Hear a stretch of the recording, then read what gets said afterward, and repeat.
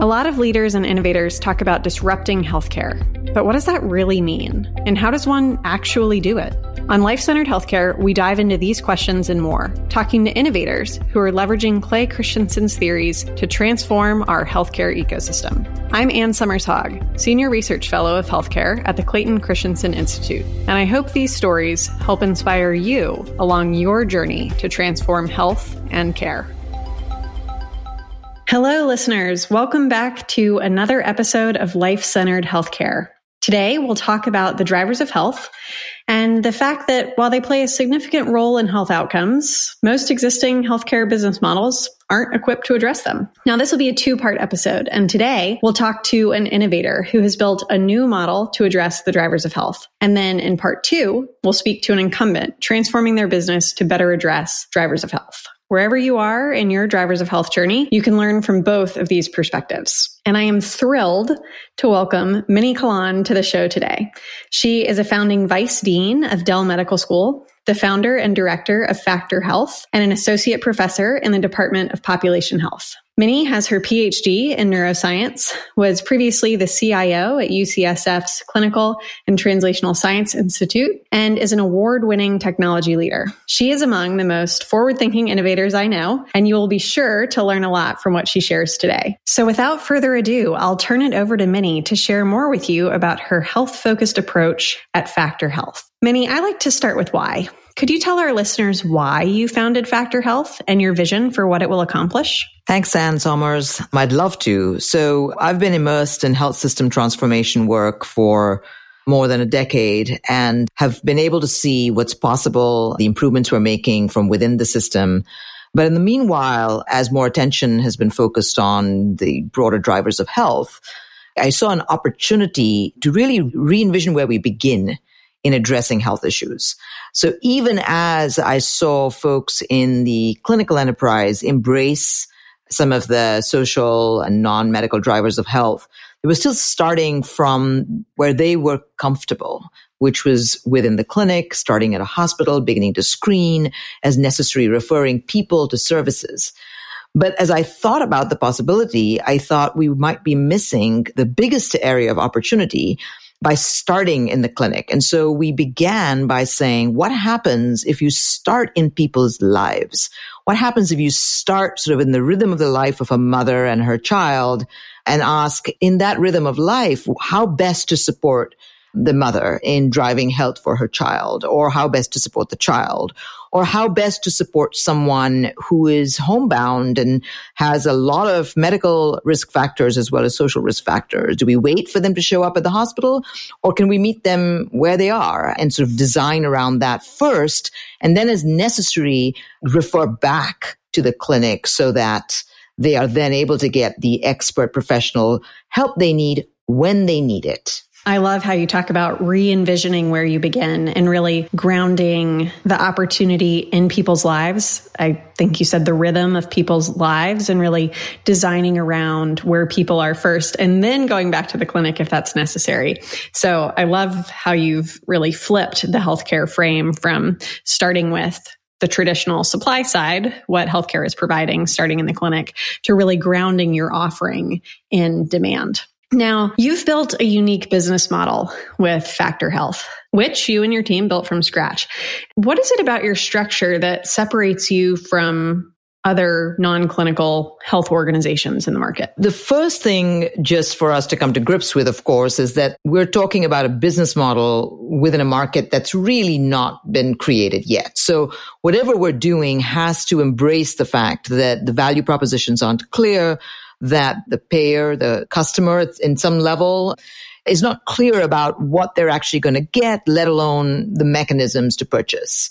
Consumers, on the other hand, definitely know what they want, but they're not used to a health system actually giving them what they want necessarily, just telling them what to do and then waiting for things to get worse. So as we designed our business model, we took those two things into consideration. And so in our business model, we focus both on the customer, on the payer, which is primarily healthcare insurance. And we actually start with them, not because they're the most important, the person we're serving is, but recognizing that the market was still to be developed. We wanted to be really clear about the major pain points that healthcare payers have, so that knowing that they would have to go through considerable hurdles to pay for a novel kind of solution, we would begin by solving some of their hardest problems so that they would be more motivated than not to actually pay in the future. So we start with the payer. We make sure we understand their interests in terms of populations, conditions, and timelines, which is a really big deal. So how fast do they need results? Then we go back to the opportunity space and we look at the science and the literature and the evidence, and we take a really pragmatic lens around what we think is actually doable. What are the areas of opportunity? And we sort of go back and forth. And then once we come to an understanding of an area, a condition and a population for which the healthcare payer is really feeling strapped, so they would actually do more than they normally do to put effort into paying for a solution, then we think about the people that are affected by that condition. And then we actually stop thinking about the payer or the customer in a sense, and we think about the consumer. And then we really design around the consumer's interests. And what that means in the world of drivers of health is that we don't come to a problem saying, we're a food solution for a person, or we're an alternate workforce, a community health worker solution, or we are a physical activity or behavioral incentives or financial incentives solution. Instead, we think about all the pieces that are necessary to meet the person where they're at, and then we stitch all of those together, getting some of the parts of the solution from existing providers where that's available, and other parts of the solution, designing them ourselves if that is in fact what's necessary. I love the multifaceted approach in how you are grounding your value proposition both in what the customers need, like you said, predominantly the payers in this situation, and what the consumers need. And in healthcare, unlike other industries, it's so critical to design around both, and so few business models do. So it's fascinating how you've done that. And actually, as you were talking, I was thinking, wow, if I still worked in industry, I'd want to go work for Mini. Just in how you really do align the business model, just as the theory says you should, to have an effective value proposition. And I loved what you said about you design around the consumer's interest. It's not about coming at the problem with, here's a solution around food, or here's a solution around community health workers, but really doing the deep work to understand what's the progress those people are seeking to make.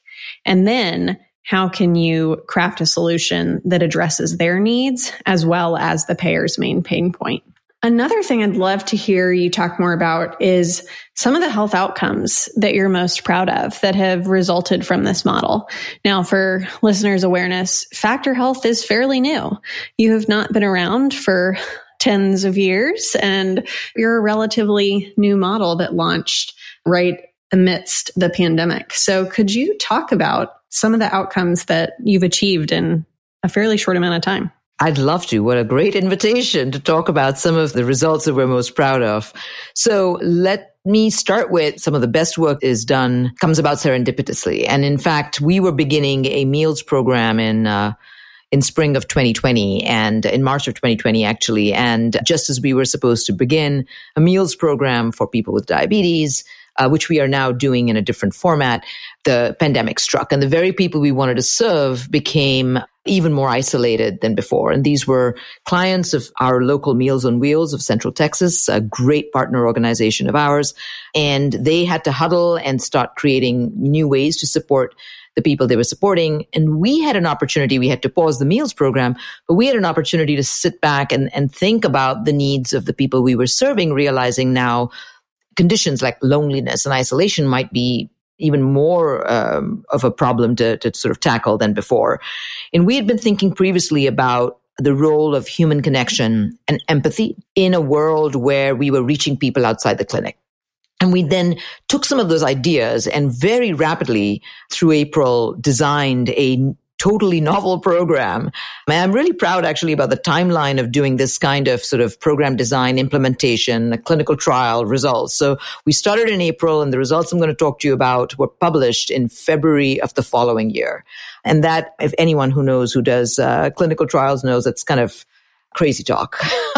And they were published in JAMA Psychiatry, so really well, really well recognized, peer-reviewed publication. I'm really proud of the science. here's what happened. We went in and we took the person's viewpoint, right? Just as I said, the consumer's viewpoint. We thought about how to serve them with connection and empathy. We used the telephone because we were not going to be entering their homes to set up video terminals. It turned out it was the best thing we could have done. Most of the work that we compare ourselves to still does video tele-engagements, and ours is just using the telephone. And we found people that were passionate. In this case, they were mostly students, 17 to 23-year-olds that were passionate about giving back, concerned about people in their community. And we ended up with about 15 to 16 of these wonderful volunteers. We paid them a stipend eventually for their time. And they took on each a panel of about 6 to 9 people. And we put a telephone call-based, empathy-focused program in place where, again, thinking about the person at the end defined every part of the program. So, for example, if we're going to be reaching out to people, we wanted the people we were reaching out to, decide what they wanted to talk about, how long they wanted to talk, when they wanted to be called, even things like the frequency of calls, which usually when you design a trial, you think that the dosage is, the number of telephone calls. And instead, after the first week, we let people decide if they wanted 5 telephone calls a week or if they wanted 2 or 3. And we believe that giving people that agency is also a big part of the solution. And so we implemented a randomized controlled trial where we compared what happened with those that received our program versus those that didn't. And we found definitely effects on loneliness, on some standard scales of loneliness, as we expected within 4 weeks. But what really surprised us was the degree of effect we had on some clinical measures of symptoms of depression and anxiety. And those were really important because those are measures that our healthcare payers do respond to. And so those large influences on depression and anxiety really caught the attention of a lot of folks when the paper eventually came out in 2021. And we are now building on that in the midst of what I think is going to be a really exciting results from a trial where we kind of double down on the mental health effects, but ask, can we increase the value proposition further by using mental health as an entry into supporting people with chronic conditions? In our case, it's unmanaged diabetes. So that's one example of results that we sort of stumbled into in some ways, but our focus on the customer and consumer kept the discipline going, and which is why I think we were able to get the results that we saw. That's so impressive. And I know one thing that listeners are probably wondering after, how do I replicate this, is how did you pay for this effort? So in thinking about the business model, you talked about the value proposition of focusing on both the consumer and the customer. When you talked about how you executed it, you covered the resources that you leveraged. So the phone was critical as opposed to the virtual video that many others are using. The passionate students were another critical resource. And then I believe we have talked about before how some training was done for those callers so that they were well-versed in listening and empathetic conversations. And so as I think about the 4 components of the business model, I'm wondering about the profit formula. So could you talk a little bit about how the study was paid for? The study was paid for through one of the reasons we're able to do this work is we have an amazing partnership with a foundation in Texas called the Episcopal Health Foundation, whose own strategic plan focuses on health, not just healthcare. And so, it is a match made in heaven, and I am tremendously grateful for their bet on me, on Factor Health, the team.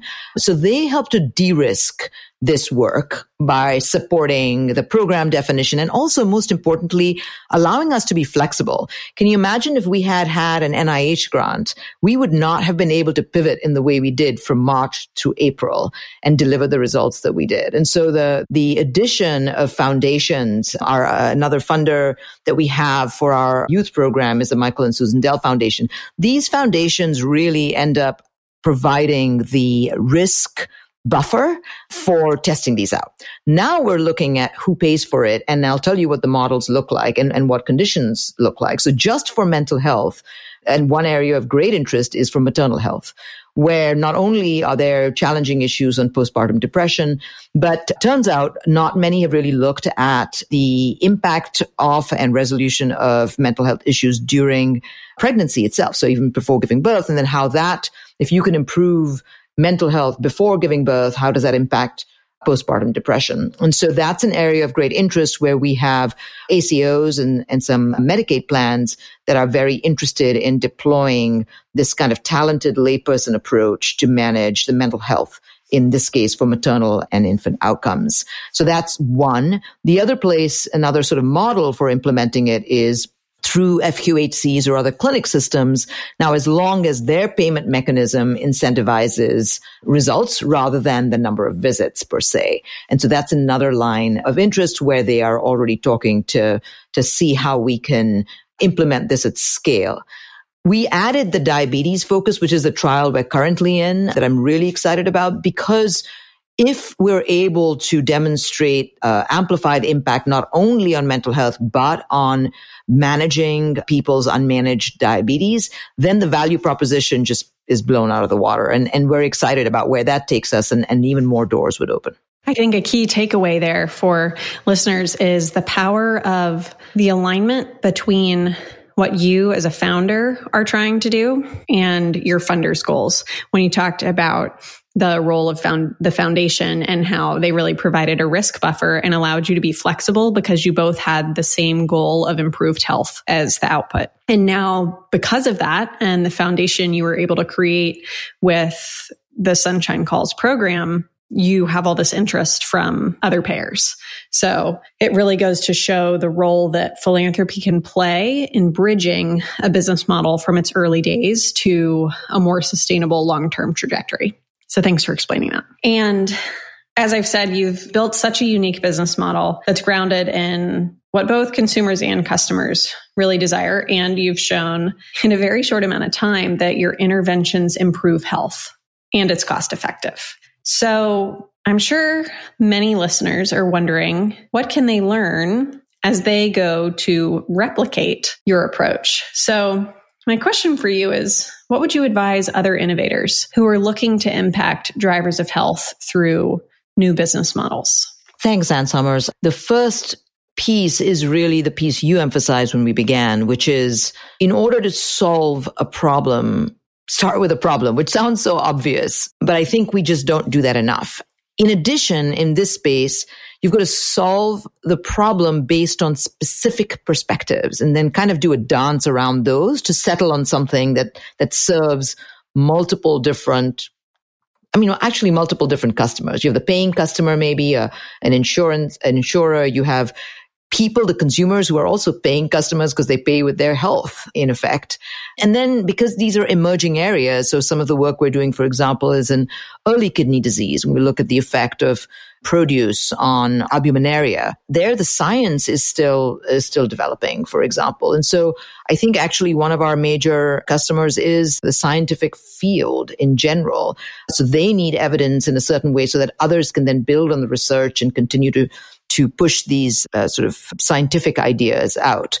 So really it's important to think about all of the people that have problems to be solved that all come together in the service of improving health. So that's the first thing I would say is think of everyone involved in the problem and don't try to average those out, but put yourself in the shoes of the people whose problems you're solving. Another group, by the way, are the potential deliverers of the future, providers of the future. They have problems to solve as well. So that's the first thing I would say. And then the second is definitely look at the science, take a pragmatic lens on how to review evidence, convince yourself that something can actually work in the timeframes of interest. A lot of things that we believe in are true generally speaking, but when you apply them to the timeframes or the settings of interest, you might question it a little bit more, which doesn't mean that they may not be true in the future, but it exposes you to the questions that remain to be answered. So that's another one. And then thirdly, we are ourselves always open to people reaching out and on our work, share as much as we can about the elements of our work that we believe made our work successful. We have projects. One of the other pieces of results that I didn't talk about was around influencing child diet by supporting caregivers and parents. We have a lot of food-based work as well, all of which we'd love to share information about with like-minded folks. Awesome. To that end, what is the best way for our listeners to learn more about your work at Factor Health that you didn't cover today, or to connect with you if they are working in similar spaces and have learnings to share? I think one of the best ways to get in touch is just search for Minnie Kahlon at Dell Medical School on Google. You'll find me. My email address is public, but it's mkahlon@austin.utexas.edu. You can look for me on LinkedIn or on Twitter at mkahlon, MKAHLON, and then get in touch. Thank you so much, Minnie. Thank you for coming to share the story of Factor Health, your incredible business model that you've built and the outcomes that you've achieved. A couple of the things that you said really stood out to me, and I'll recap those for our listeners now. To solve a problem, start with the problem. It's not something we do enough of. And make sure that you're involving everyone in the problem, not averaging them out, but really putting yourself in the shoes of those who you are seeking to serve. You mentioned the importance of starting with the science and identifying the gaps and the questions to be answered. And I'll leave listeners with your comment around the importance of connecting and collaborating with others to make progress. So, Minnie, you truly practice what you preach, and thank you so much, not only for sharing the great work of Factor Health, but for launching it and growing it, and for the impact that you are making. Thank you, Ann Summers. That was a great summary. I need to record it for myself. Well, luckily you'll have it on this podcast. So there you go. Thank you so much, Minnie. Really, really appreciate your time. Thank you for listening to Life-Centered Healthcare. If you like what you heard, please leave a review on Apple, Spotify, or wherever you're listening. And for more of the latest in healthcare, check out our website, christenseninstitute.org. You can sign up for our newsletter and read our latest industry insights. Until next time, have a wonderful day, everyone.